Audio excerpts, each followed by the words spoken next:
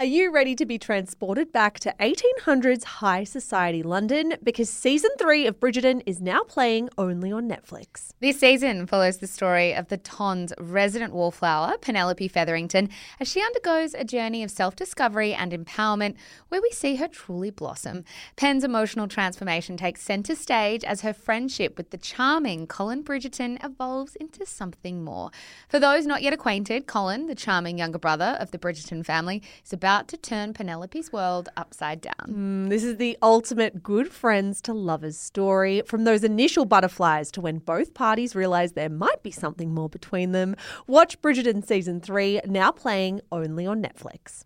Yeah, I got the new moves, call me a renegade, the one in the lion's cage, sipping on lemonade. Oh, I'm a dream catcher, matchstick reactor, back on the scene. Yeah, you can call me the queen. Natalie Wood was an icon. Beautiful, talented, electric in front of the camera. And yet, for 40 years, public commentary has pertained mostly to her tragic and confusing death. How did a woman terrified of dark water die at sea? This is Scandal from Shameless Podcast, the stories of the biggest celebrity controversies revisited.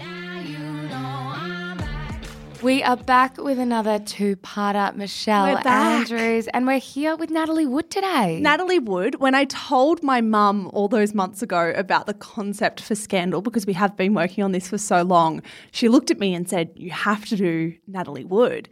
And I stared at her blankly and said, "Who is that?" And she felt very, very disappointed in me as her daughter. Yeah, I think it's a story that people a little bit older than us are very well across, but definitely a story that people our age may have missed a little bit. I mean, for those who've never heard of Natalie Wood, she was an iconic Hollywood actress. She was a complete icon. She was the second highest earning actress in Hollywood at the time, next to Elizabeth Taylor. And I think most people listening to this would know who Elizabeth Taylor is. So to put her in that context makes you understand how big of a star she was. Yeah, for sure. And this year is significant as well. This year marks the 40th anniversary of Natalie Wood's tragic death. And I think what we're going to try and do over this two-part series is give the listeners a really accurate and detailed picture of who Natalie the person was, but also her death, because so many people want to explore that and understand that and try and make sense of that. And it's been a huge story for the last few decades. Well, I think the thing about Natalie Wood is that there has definitely been a crazy amount of coverage about her tragic death. There absolutely has been. We will definitely not be the first ones to it on this microphone, but we definitely wanted to bring a more human aspect to it. As two people who didn't know a lot about Natalie when we walked into doing this research, as we said, she was a huge deal to people like our mums. I think she was such a big deal to the people around her, even in the industry as well, that the first time she ever split from her husband, and we will get to this later in the show, but she married, divorced and remarried the same guy in her lifetime. It was such a big deal that Elizabeth Taylor apparently took to her bed out of shock. I love this. Do you remember on Shameless when we were talking about how endearing it is when celebrities get starstruck over other celebrities? I love that Elizabeth Taylor was so starstruck by Natalie Wood. Yeah, 100%.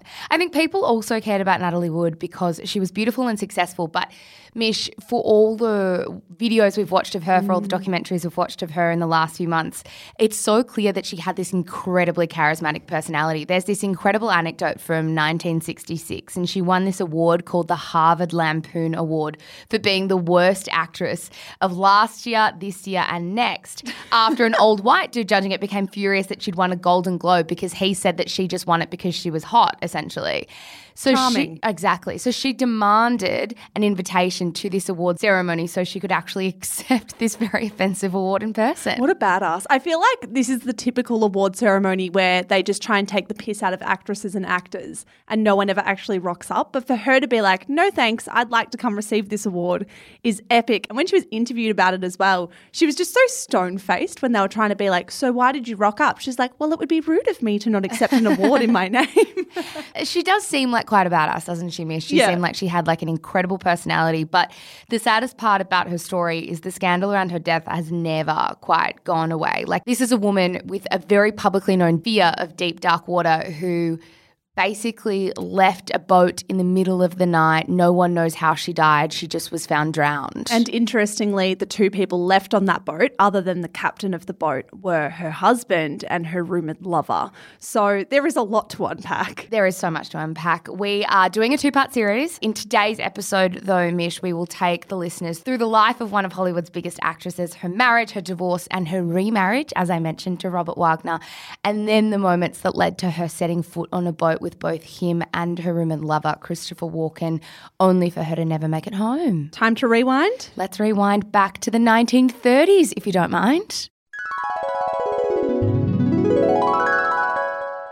Well, I didn't picture us being here. It is the 1930s. And guys, if you have no kind of cultural touch point at this time, let me tell you, neither did I. But it turns out the 1930s is when Hollywood is really becoming a cultural and commercial epicenter. So gone are the days of silent films. We've officially figured out how to get audio in films. And now we have what people were calling talkies. So the Sounds like walkie-talkies.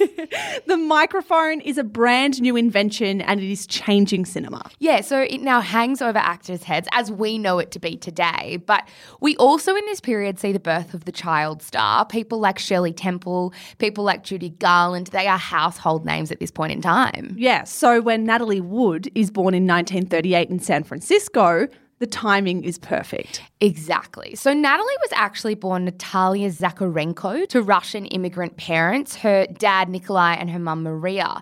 The family did end up changing their last name to Gurdon like a lot of immigrant families did at the time. Yeah, so Natalia or Natalie had two sisters, but the person we really care about in Natalie's childhood is Natalie's mum. If you guys think Kris Jenner is a mummager, Natalie's mum Maria absolutely smashes this out of the park. She is like a mummager with a capital M in bold red underline. Yeah, she was like the OG mummager. Maria had herself dreamed of being an actress or a ballet dancer, and I feel like this is the narrative of so many child stars whose parents did push them into the industry. It was like the parent themselves wanted a career, couldn't quite find it, so pushed their kids into it. According to biographer Warren Harris, who wrote a book about Natalie, her mum used to take her to the cinema as often as she could, preparing her for a career in Hollywood. She made Natalie believe that she was going to be a star. Yeah, she also made the entire family pack up their stuff and move to LA so that Natalie could pursue her career in film. And she did get a few big roles when she was a child. She burst onto the scene as one of America's biggest child actors when she was only 8 years old. She was in the Christmas movie Miracle on 34th Street, which I had already watched before ever knowing who Natalie Wood was. Yeah, but did you watch the Mara Wilson remake? No. My parents made me watch the original when I was a kid. There you go. Very wholesome, That right? is very wholesome. That would have been an old movie. So I think to put into context here as well, the family moved to LA before she was even 8 years old because this is when she was landing these films. Like they pinned their hopes on Natalie when she was just a child.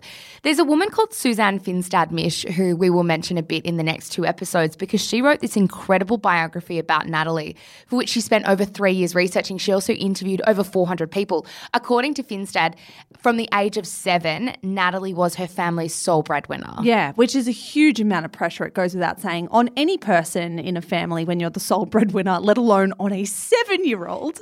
I do want to give one anecdote that I think explores just how intense Maria was.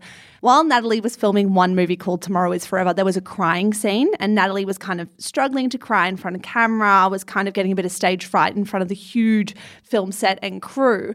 So to make her cry, her mum caught a butterfly in her bare hands and tore it to shreds so that Natalie would witness it and then cry on set. Just so completely brutal, especially for a little kid. I think another story and anecdote that really kind of paints a picture of how intense this relationship was when Natalie was 10 years old and was starring in this film called The Green Promise. Her mum covered up the fact that Natalie had actually broken her wrist during a scene. And because that break itself was never treated, Natalie ended up with a wrist deformity that she covered up with a bracelet for the rest of her life. Yeah, if you guys go back and actually look at photos of Natalie Wood, and as always, we're going to put a little bit of a gallery on the Shameless Podcast Instagram feed, you will see her constantly wearing a bracelet over this wrist. It became a huge insecurity for Natalie. Yeah, for sure. There's this very famous quote, this very famous reported quote from Maria as well, that she told journalists on one of the very rare occasions that she spoke to journalists where she said, "God made her, I invented her." And then there's this quote from from Natalie's own writing when her family released some diaries and some memoirs after she died. She wrote, "Sometimes I had nightmares of the family starving if I didn't act."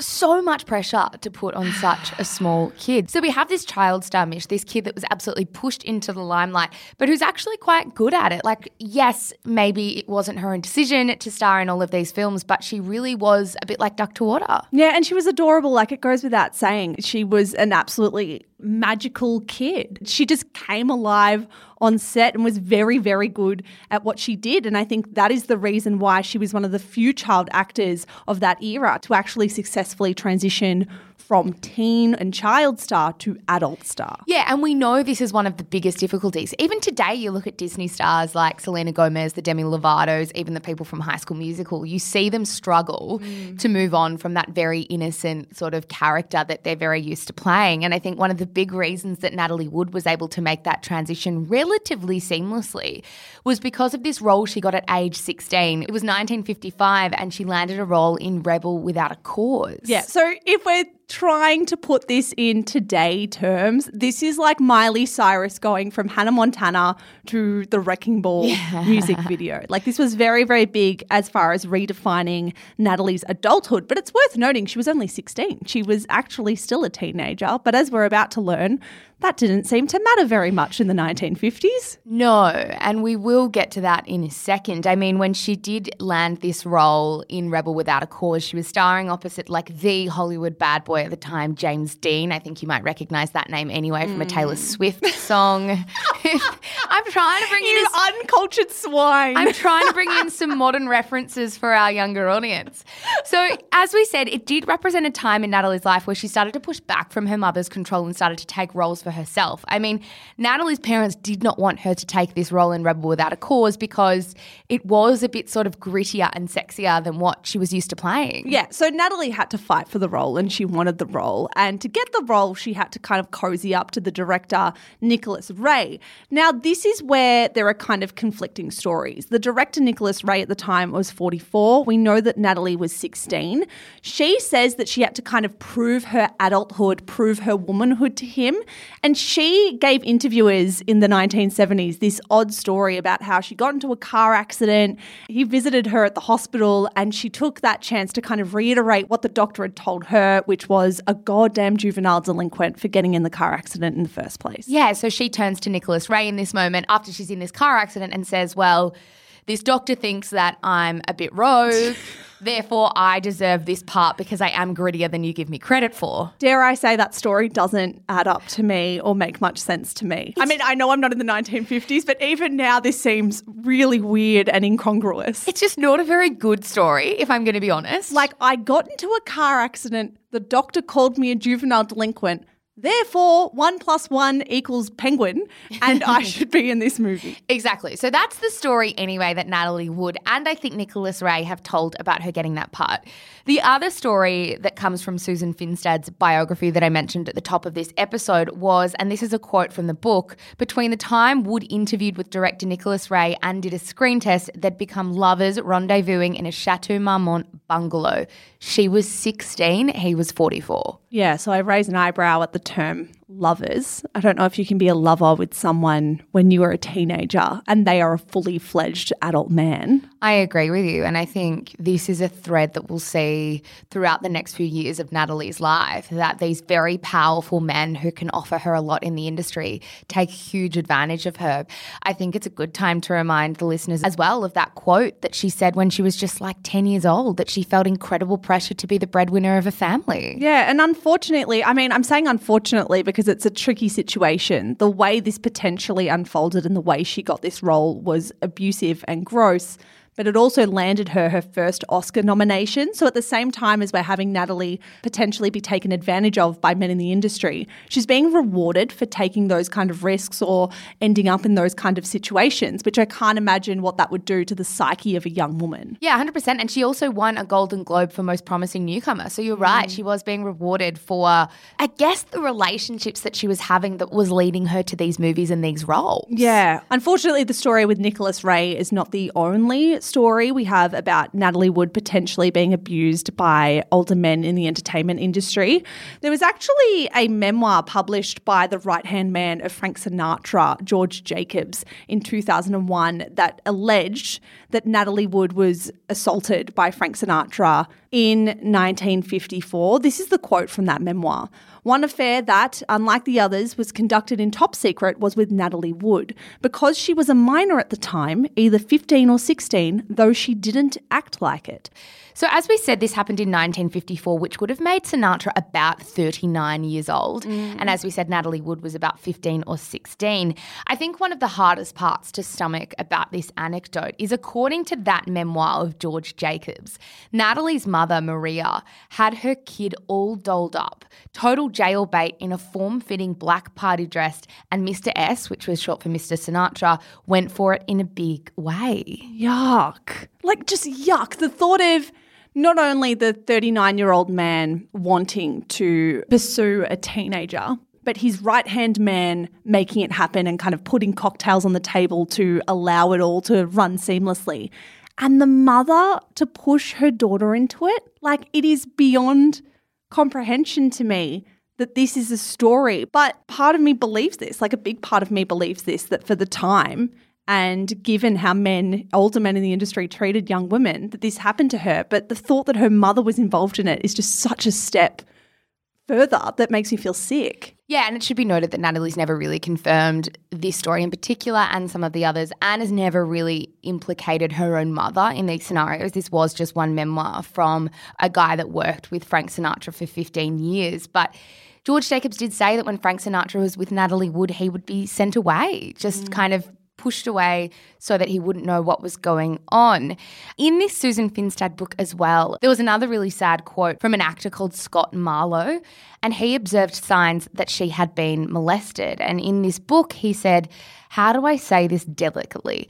She was very, very experienced for a young girl. She knew too much, more than any kid that age should know. She just knew all about male body parts, about what to do, how to please, and how to get herself loved. She knew all those little things, and it was very sad. Yeah, and I mean, I think this is all important context as to how Natalie Wood approached romantic and sexual relationships with men across the rest of her life. Yes, so at about this time in her life, in walks a man called Robert Wagner Misch. At this point in her life, Natalie Wood is one of the biggest stars in Hollywood.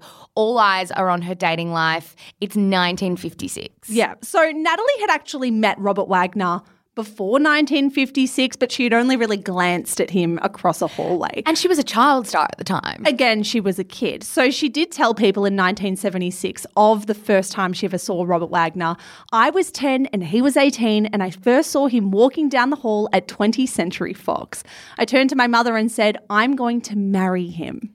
I mean, she wasn't wrong. So it's the summer of 1956, and it's just a year after Natalie hit screens in Rebel Without a Cause. As we said, that was the movie that really, dare I say, grittied up, sexied up her career from child star to adult. And this was when she and Robert go on their first date. She was 18 and he was 26. Yeah, and you could say that Robert Wagner was punching when he got together with Natalie Wood. By this point, Natalie had starred in 25 films and had just earned her first Oscar nomination. Robert Wagner's career, though, was only starting to take off. He was kind of stalling the car a little bit. He had been signed by 20th Century Fox, and he had caught people's attention in a movie called With a Song in My Heart. But in 1956, he was making some pretty dodgy career choices. He took on this one role in Prince Valiant. And I mean, I don't really know much about the movie. I don't really care to watch the movie. Shall I give you a one-line synopsis? Give me the one line. This was an adventure film about a Viking warrior's journey to becoming a Camelot knight. Not exactly my kind of film, is Nor it mine, yours? no. Well, one Vanity Fair writer did write when he was reflecting back on Robert Wagner's career that this was, and I quote, lethal to the career of a serious actor. This was seen as him shooting himself in the foot. Yeah, he was seen as a bit of a laughing stock after this movie because his performance was so bad. Apparently the movie was so bad. But this is the same year that he starts dating Natalie Wood, who is one of the biggest stars in the world at that time. Yeah, and by 1957, December 6, 1957, the pair get engaged. Do you know how they got engaged? Yeah, so this story is actually retold in a recent HBO documentary. So apparently Robert Wagner makes this reservation at a restaurant in Beverly Hills Hills and they were kind of drinking a glass of champagne. And the story goes that Natalie suddenly looked down at her glass and there was a ring in it. Very old school. Super old school, but I'm also confused about at what point you realise the ring's in the champagne. When it's already down your esophagus. Yeah, I know. Such an OH&S has it. Anyway, he said, look on the inside of the ring and it said, will you marry me? Obviously, Robert. As Yeah, I if you're know. going to give her a ring and she's going to be like, nice ring, what's this? Anyway, Robert Wagner and Natalie Wood did get married a year later in Scottsdale, Arizona. They were cultural icons by this point. So the Los Angeles Times described them as the most photographed, talked about, envied couple since Wally Simpson and Edward VIII. Who the fuck are they? I don't know. Wally Simpson and Edward VIII. I might just do a live Google while I'm here. I'm so sorry for every listener over the age of 50 who will just be I like, know. what the fuck is wrong with you both? So Wally Simpson was an American socialite and the wife of the Duke of Windsor, the former British King Edward VIII. Ah, so a socialite who married a king.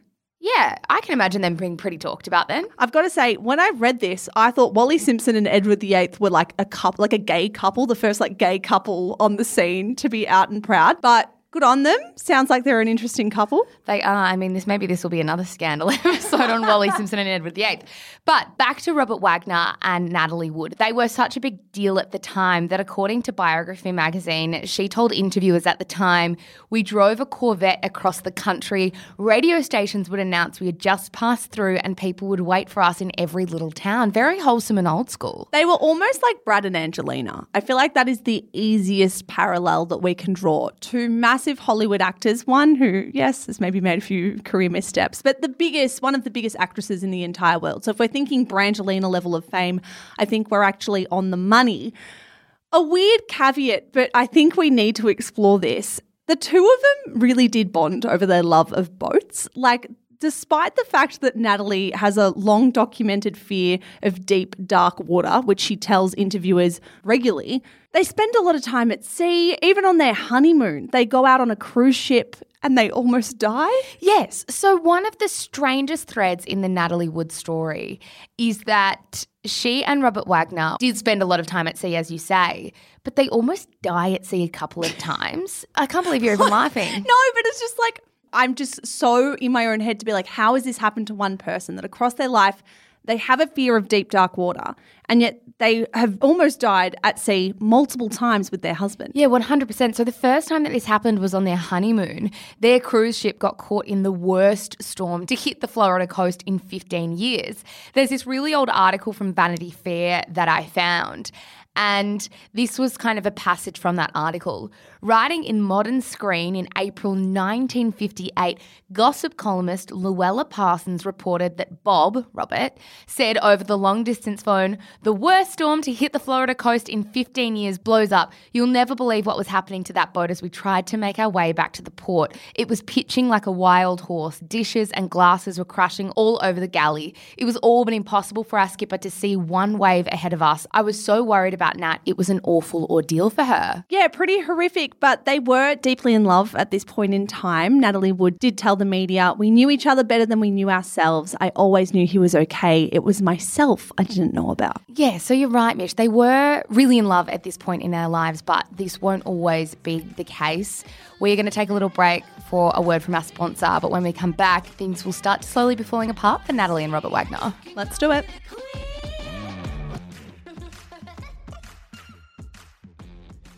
So before the break, Zara, we explored how Natalie and Robert met. We explored Natalie's history in the film industry and, of course, their wedding and how everything was quite good until they almost died at sea. They survived the trip to sea and here they are. They're married. Take it away from there. So Natalie, at this point in her life, is actually experiencing more and more success on screen. She went on to star in huge films like West Side Story and Inside Daisy Clover. At the age of 26, she had been nominated for Best Actress at the Oscars for her roles in Splendor in the Grass and Love with the Proper Stranger. She actually became the youngest person to ever score 3 Oscar nominations, a title that was actually later claimed by Jennifer Lawrence and then Saoirse Ronan. I feel very unaccomplished compared to this. When you read read out she was 26 at this stage. I was like, Jesus Christ, married, got all this stuff to her name, doing very, very well for herself. I will say, though, Splendor in the Grass was a real turning point for Natalie Wood and her career. Wagner did say in a recent HBO documentary that he likened the flow-on effect from Splendor in the Grass to kind of striking a match on the career of Natalie Wood. If she was already a star, she was about to become an absolute worldwide superstar. Exactly. And at this point, we enter 1961 and things aren't actually looking that good for Natalie and Robert Wagner. So they had a couple of good years married, but I think there are a few elements that lead to this marriage starting to fall apart. The career success of Natalie Wood certainly didn't help. In a New York Times interview in 1969, Natalie actually reflected on their relationship, saying, "We loved each other tremendously. It was disillusioning when it didn't work out." Yeah, and at this point in time, Natalie Wood is struggling quite a bit personally. So she was suffering from insomnia, she was taking sleeping pills, she was spending every lunch hour for a stretch of 8 years with her psychiatrist. Like, mentally, she's not doing great. No, she's not. And that's a pretty famous story of Natalie Wood's, isn't it? That I think if you do even just a little bit of digging on Natalie Wood, one of the first things that you will read is that she was the kind of person who spent every lunch hour for 8 years with her psychiatrist, as you said. At this same time, Robert Wagner was having a bit of trouble in his career. He, as we said, acted in a string of terrible roles. One film director actually told Vanity Fair in 2000 that he was Natalie starring in a major movie like Splendor in the Grass, and he was Robert Wagner doing dogs like Stopover Tokyo. Doing dogs. It's so fucking hard. It's so mean. So Robert Wagner's confidence would have already been low. Imagine his confidence when Natalie Wood stars on Splendor in the Grass alongside Warren Beatty. Warren Beatty, in his day, extraordinarily attractive. A hot young guy is what I will say. Warren Beatty's name will be familiar, A, because he was one of the biggest movie stars ever, but also I think to put this again in a very modern context. In 2017 at the Oscars, you may remember that a man and a woman went to announce the best picture for that year and they accidentally announced it as La La Land, not Moonlight. Yeah, he was that guy. He was that guy. That was Warren Beatty. He accidentally read the wrong name at the Oscars. So you're right, Mish. On the set of Splendor in the Grass was where Natalie Wood met Warren Beatty, and Warren Beatty is a really important person in the downfall, apparently, of the marriage between Robert Wagner and Natalie Wood. Yeah, one of my favourite parts about Scandal is that we often uncover conflicting storylines. So this is a place where we're going to diverge because we have two different stories to explain why Natalie Wood and Robert Wagner divorced the first time. I'm going to go with the Warren Beatty angle first, and then we can cover the other angle. So Warren Beatty, according to some rumours, was very flirtatious and very romantic with Natalie Wood, both on screen and off. So the film's director, Elia Kazan, actually described that Robert Wagner's sexual humiliation was public because he believed that the actors were kind of having a bit of an affair on the side. Or if they weren't, that it was just very obvious that they had a lot of chemistry and there are enough rumours circulating that it would be embarrassing for a partner. Mm-hmm. And there were rumours that they were together. So the tabloids were kind of running with this. Everyone was putting two and two together, saying two very attractive young actors. Warren Beatty is far more successful than Natalie Wood's current husband. Maybe this is something that's going on behind closed doors. Yeah, for sure. And in a 2008 autobiography, Robert Wagner actually wrote that he was so distraught over the affair or the alleged affair that he contemplated suicide and would actually sit with a gun outside the home of her lover, Warren Beatty, intent on killing him. Yikes. He wrote in this book, "I was pretty young and I don't think I could have ever gone through with the act, but I was pretty frustrated and upset." He said that to Reuters in 2008. Robert, there's being pretty frustrated and upset, and then there's sitting with a gun outside your ex-wife's new partner's home. Yeah, crazy. And a pretty aggressive story to admit of yourself. Yeah, exactly right. So that's story one. And I will say before we leave angle one that it could be legitimate because, as we're about to find out, Natalie Wood and Warren Beatty did end up in a relationship together. So maybe both of these angles could be true. But the second angle is one that only emerged in the last couple of decades. So Natalie's sister, Lana Wood, actually came out only recently and said that that story, the Warren Beatty story, was all a cover-up to protect the real reason that Natalie and Robert Wagner split.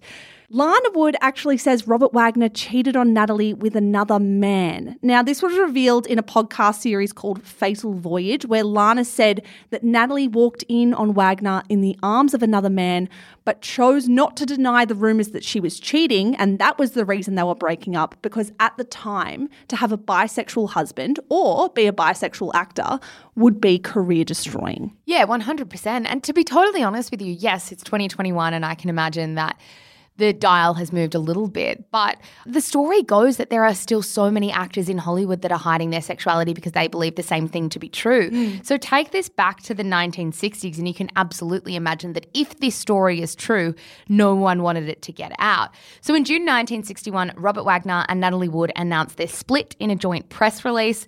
A year later, the New York Times ran a piece saying that Natalie had filed to end their marriage, charging her 32-year-old husband with mental cruelties. Which is an interesting term. I mean, it was quite an ambiguous term at the time, but our researcher has said that some actors and some people in the public eye would use this term to describe potential bisexuality or homosexuality within a marriage.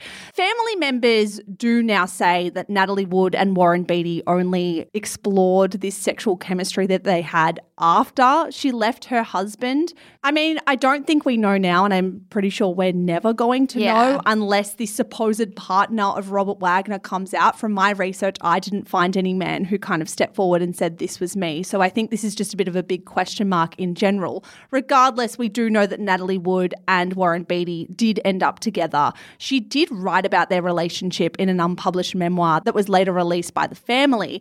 And she wrote, "When we became involved, he was depressed because his sweetheart had gone to England for a film, and I was devastated over the end of my marriage. We both brought problems to the relationship. Warren and I spent hours ruminating and analysing each other." I think it very much speaks to how troubled they both may have been at the time that they met. Like, she was clearly and has been very open about the fact she wasn't in the best mental state. And she's also explained that while she was looking for like a rock in a new partner, she found a volcano in Warren Beatty. She likened it to a live volcano with eruptions every day, and I contributed my share of fireworks too.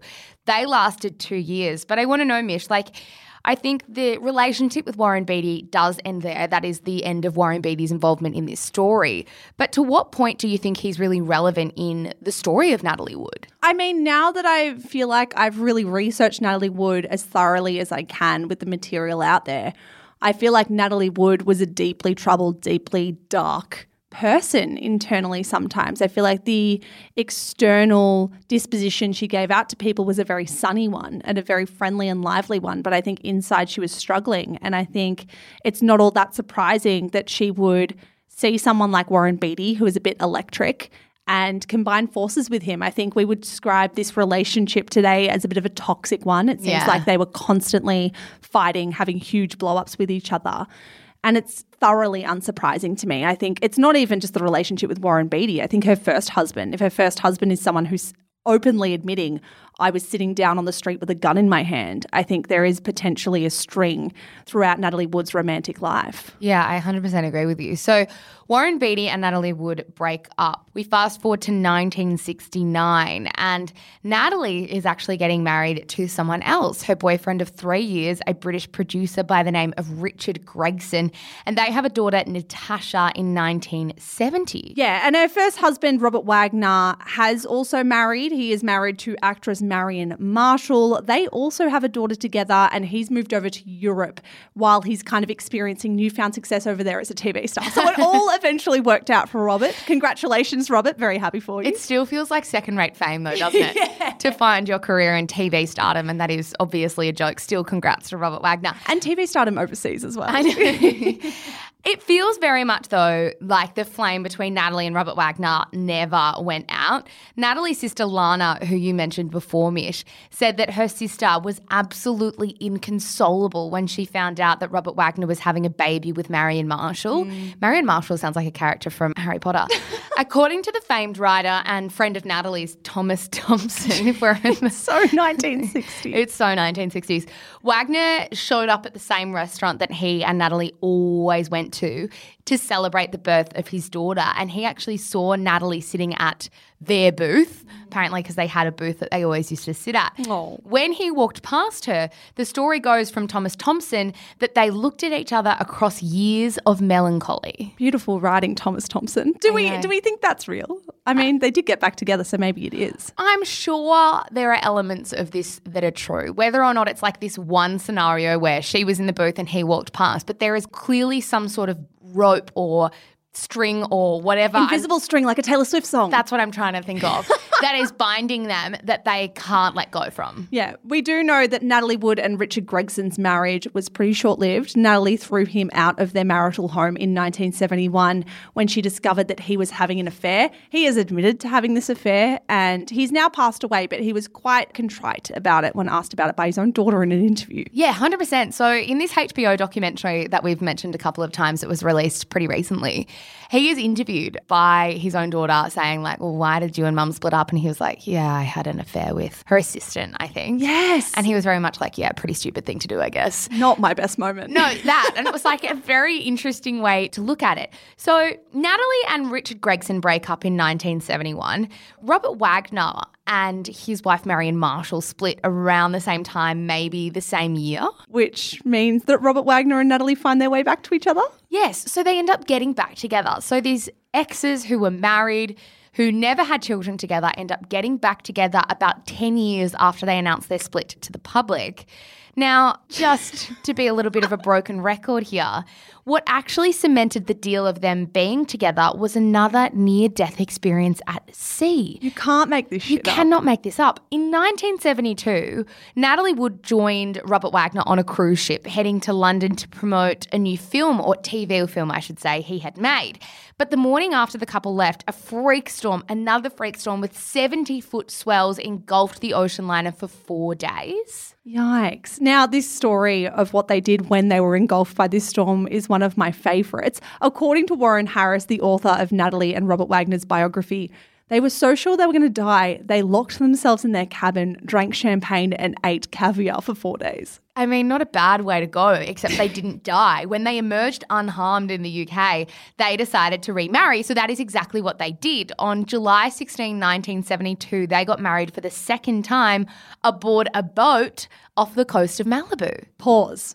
Why are Hollywood celebrities like this? I don't know anyone in my life, and I would say I've met a lot of people in my life. I don't know anyone who has divorced a husband, had this many near-death experiences at sea, but also remarried their ex-husband. Like, why do Hollywood celebrities and why do actresses, particularly of this era, like Natalie Wood, like Elizabeth Taylor, have these tumultuous, extraordinary romantic lives? I don't know. I don't have an answer for you. It's almost a little bit like, I think in the case of Natalie Wood, because she was a child star for so long, this is really all she knew. Like, she only knew the drama of the industry and the glamour of the films. Like, maybe she thought she was living the life she needed to live. I also wonder if having such excess, like being so incredibly wealthy and not having any barriers put on you financially, means that you really don't have many inhibitions. It's like, well, fuck it, let's go on a boat, and then fuck it, let's get married again. Who cares? There's no money to like stop us from doing what we want to do. Yeah, 100%. In 1974, Mish, they actually went on to have a daughter, Courtney. So they had their first child together. Wood's sister, Lana, wrote a book about Natalie Wood as well, and she wrote in her book about the marriage. Her marriage was considered to be one of the best in Hollywood, and there is no question that she was a devoted, loving, even adoring mother and stepmother. She and Robert had begun with love and built from there. They'd overcome each other's problems and had reached an accommodation with time and the changes time brings. As with anyone else who has settled into making a long marriage work, they were far more determined than most people to make it work. Yeah, and it was at this stage in her life that Natalie Wood did kind of take her foot off the accelerator of her career, which totally fair enough. She'd been working for upwards of 30 years. She had absolutely already made a name for herself, so she kind of decided, I'm going to dedicate myself wholly to motherhood at this time. And I think the description written about her in her daughter Natasha's book, More Than Love, which was only published last year, really captured what Natalie Wood was like as a mother. This is what Natasha wrote. When I picture my mother during the days of my childhood, she isn't dressed up for a party or working on a movie set. She's at home in her favourite white cotton nightgown with the pink or blue rosettes, or wearing soft, gauzy dresses in printed fabrics, or down by the pool with a caftan thrown over her bikini. Mummy not only spoke with her hands, fluttering them like butterflies to express her meaning and mood, but she was forever touching me with a loving caress. If we were in the same room, her smooth hands would be stroking my forehead, playing with my hair, brushing gently against my face. It's a really lovely image, I think, like a very maternal one, isn't it? That sense of like a mum rubbing the cheek or sort of the hair of a daughter. Natasha also said in the HBO documentary that we weren't raised by someone who seemed like a movie star at all. All she just seemed was sort of larger than life, but not because she was famous, more because she was just her. Yeah, Robert Wagner also says that Natalie Wood really came into her own as a mother despite the kind of earlier years of life when she really struggled mentally. He wrote in his own memoir, Natalie was swept away by motherhood. It was a total home run for her. She was devoted to our girls. So she did seem like a completely devoted, very committed mother who wanted to step away from her career at this time, as you said, because she'd been working since she was a child. And according to the family and the stories that the family have told in the years after Natalie's death, Natalie and Robert were in a deeply loving, committed relationship to each other and really wanted to make this marriage work a second time. And I can imagine that if you're marrying someone a second time, you're really going to want to say, like, I'm trying to make this work. This is the definition of you really putting all your eggs in one basket. Like you're really risking it to get the biscuit. This is one quote that Natalie Wood gave about them getting remarried. She said, with a second marriage, you keep your fingers crossed and you act optimistic. Somebody did say that a second marriage is a victory of hope over experience. It's a very lovely quote. So you've got the family saying that Robert and Natalie were really trying to make this marriage work, that they were very committed to making it work. But according to the tabloid media, it was a pretty different story.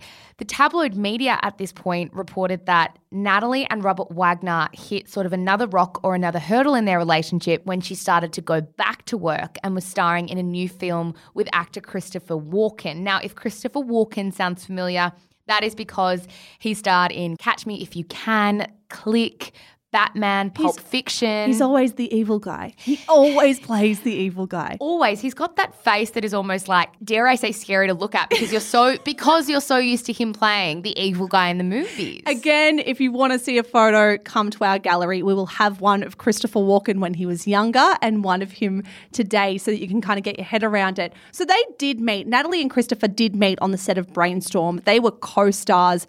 And Wagner's even admitted himself that he was suspicious about exactly what was going on between the pair.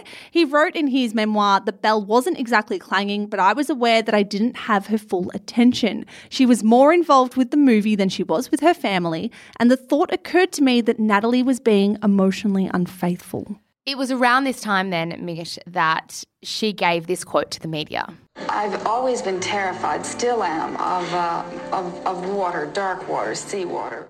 Yeah, and we should say this wasn't the first time Natalie Wood had spoken about her fear of deep, dark water, but this was something that was kind of omnipresent throughout her life ever since she was a child, and she continued to have a fear of dark water into adulthood, which makes it very, very interesting when you ask the question, how within a year did Natalie Wood give that quote to the media and then end up on a boat with not only her husband, but also her rumoured lover, and it be a boat that she would never exit back from alive? Yeah, I think we are going to leave it there. When we come back next week, we will take you to the day or two before Natalie Wood died and the really confusing turn of events that have happened in the years since, pointing to many different scenarios about how she ended up dying. Yeah, the many conflicting theories. That is next week. For now, Zara, I think that's it for today's episode. Yeah, that is all we've got time for. This episode was researched by Justine Landis Hanley with help from you and I, Michelle Andrews and Zara McDonald.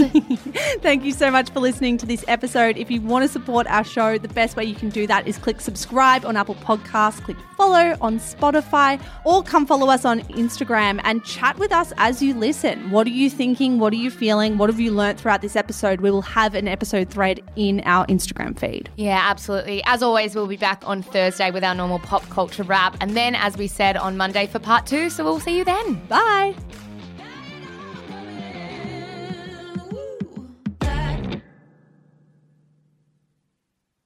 Hello guys, Mish here. I am the co-founder of Shameless Media. Thank you so much for giving us your ears and your mind and your time. We're so grateful. If you enjoy the stuff that we produce, may I recommend our brand new podcast, Style-ish. Stylish, if you want to say it quickly, style-ish, if you want to take the long way through. It is our podcast for all things fashion, brand, business, and beauty. If that is in your wheelhouse, if you care about style content, you will love this show. It is, of course, more than just a show as well. It is a newsletter. It is an Instagram feed. It is a TikTok account. There is so much good stuff going out on Stylish every single day, starting now. So in your favorite app, search for Style-ish. Give it a listen, give it a follow. We are an independent media company and we would be so, so grateful for all your support. That's all from me, guys. Check out Stylish and have a good one.